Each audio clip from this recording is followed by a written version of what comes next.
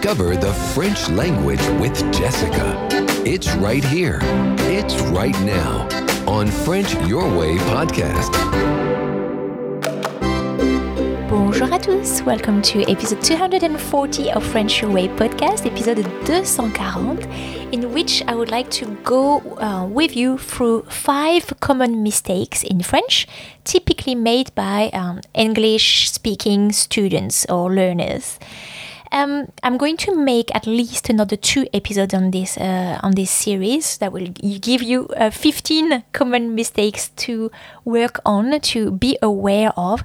Some may be a simple refresher, and some of them may be new to you depending on your level of French. But even if you've already heard about these mistakes before, we do need to drill those in, don't we? Because they're not typical common mistakes for nothing. That means even if you know about them, you may still be making mistakes over and over again. Sometimes noticing it yourself and like banging your head and saying like, what? Man, I don't learn anything or what? I'm stupid, I'll never do it, I always make the same mistake. Yeah, that's a typical mistake. But because I'm going to explain them one more time, maybe there will be one fewer time of you making this mistake. Why not? I'm hopeful. So let's go with mistake number 1. One that often the mistakes, they're like kind of cute, when you make them. But this one, it makes me cringe inside. It's when you use the verb être for everything that relates to that. So to know how a person is. When you're asking for news, when you want to ask how they're going. So, ça va? I often hear, je suis bien. Or, comment êtes-vous? So, I'm fine, and how are you? No.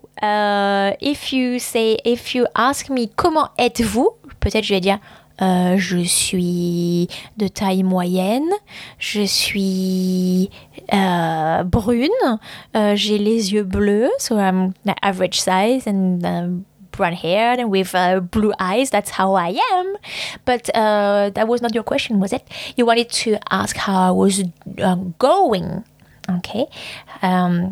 So in English you say, how are you? How are you doing? How are you going? And in French, you do need to use the verb to go. When you say ça va, va is from the verb aller. Okay, so everything would be with aller. Je vais bien. Comment elle va bien. Comment allez-vous?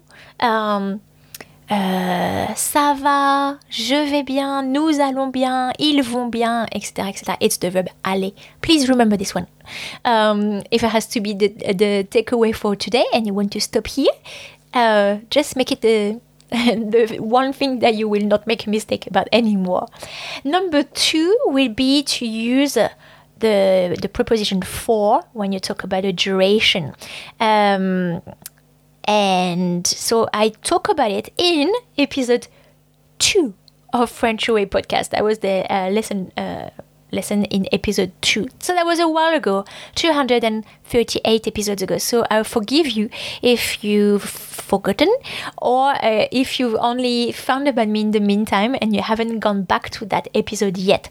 To find it, frenchyourway.com.au/podcast2. Okay?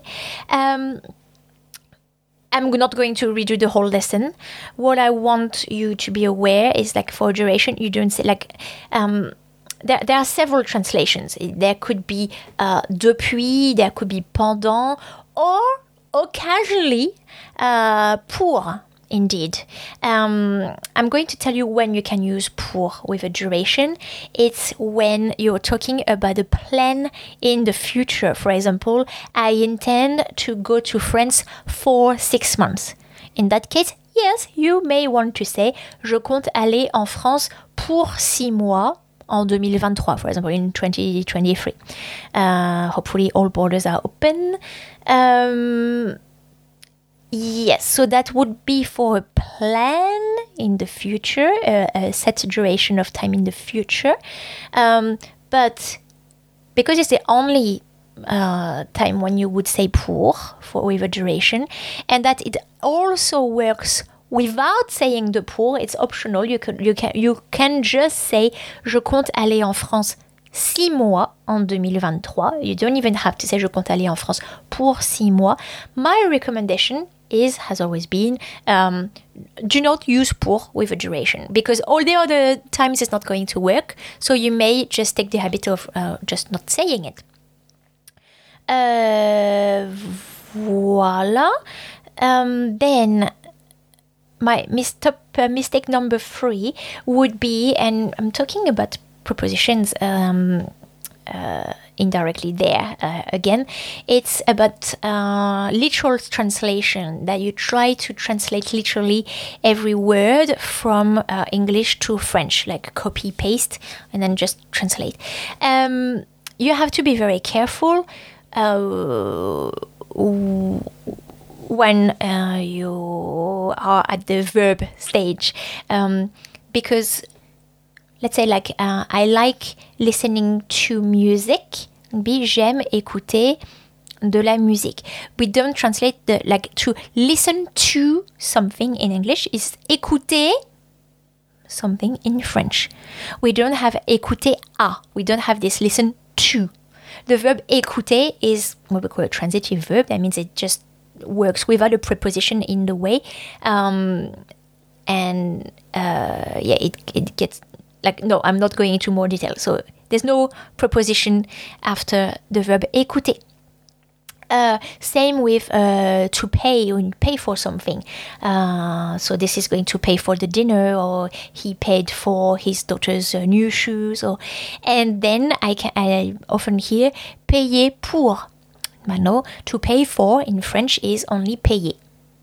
It's not payer pour. So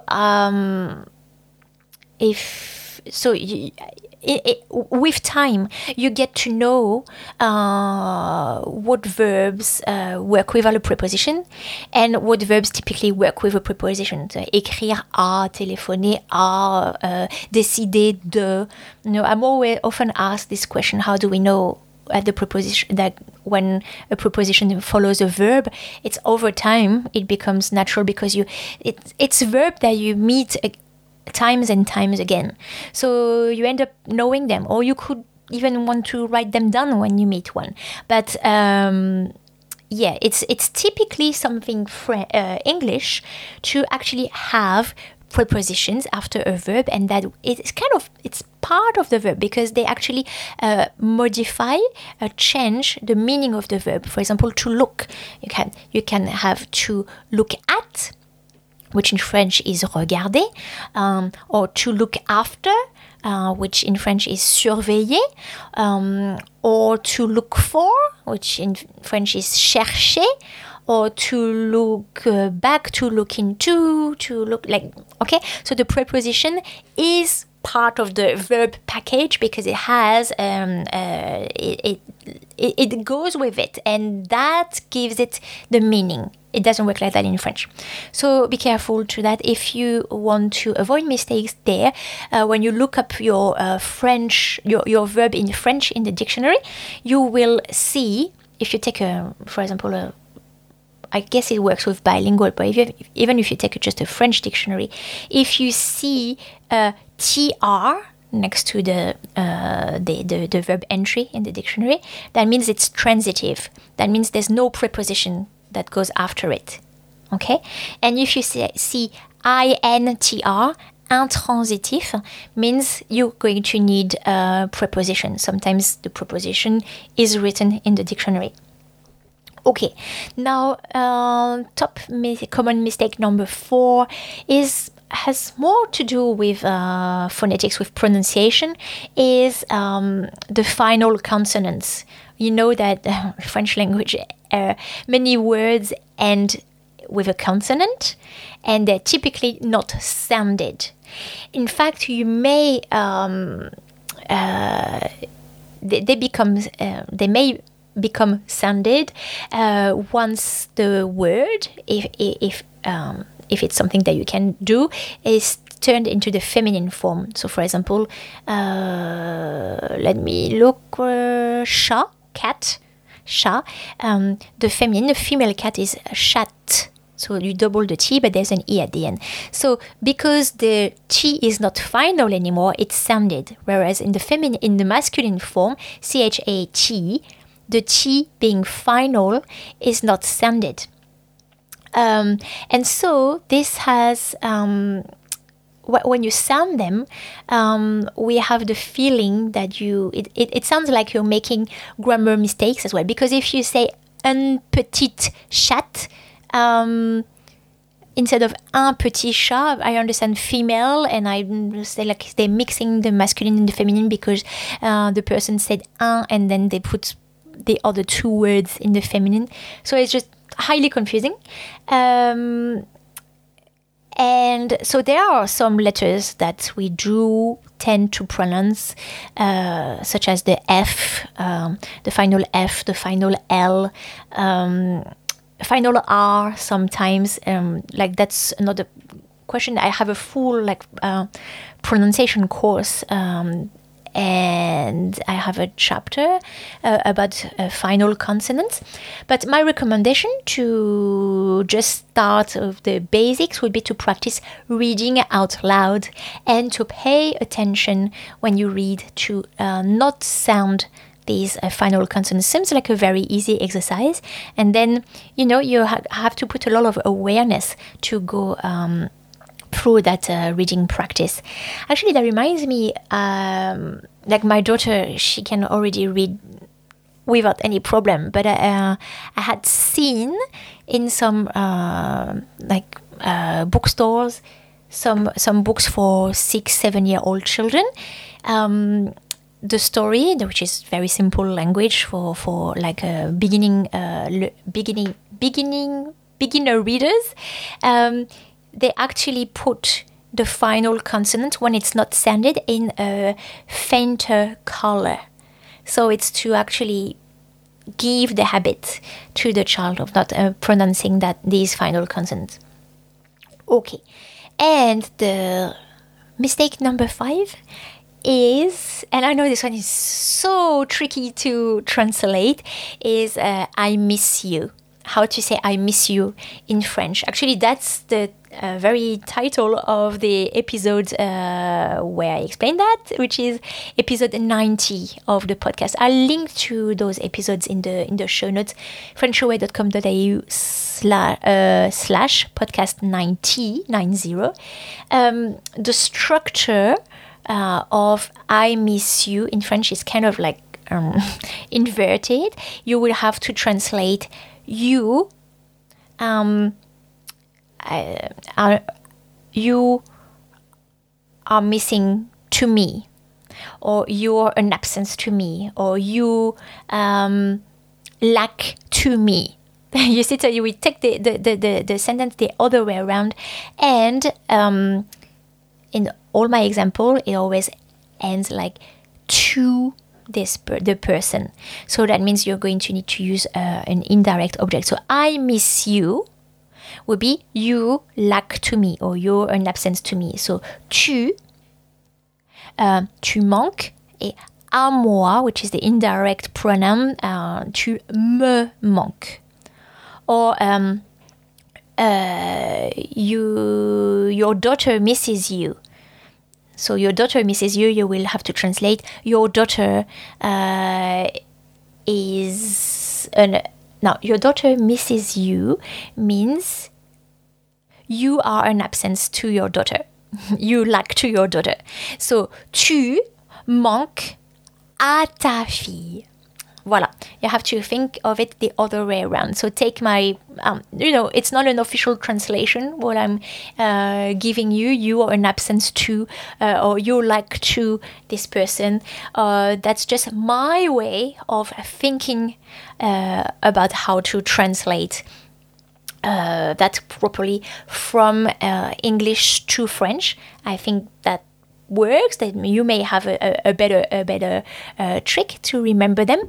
And if you do have some tricks to share, some hacks or some tips to share with fellow students about how to avoid these common mistakes in French. If you have like some, how do you say, like memo technique, little, typical sentences that help you remember something, please share it in the comment section of the episode. So french08.com.au/podcast 240.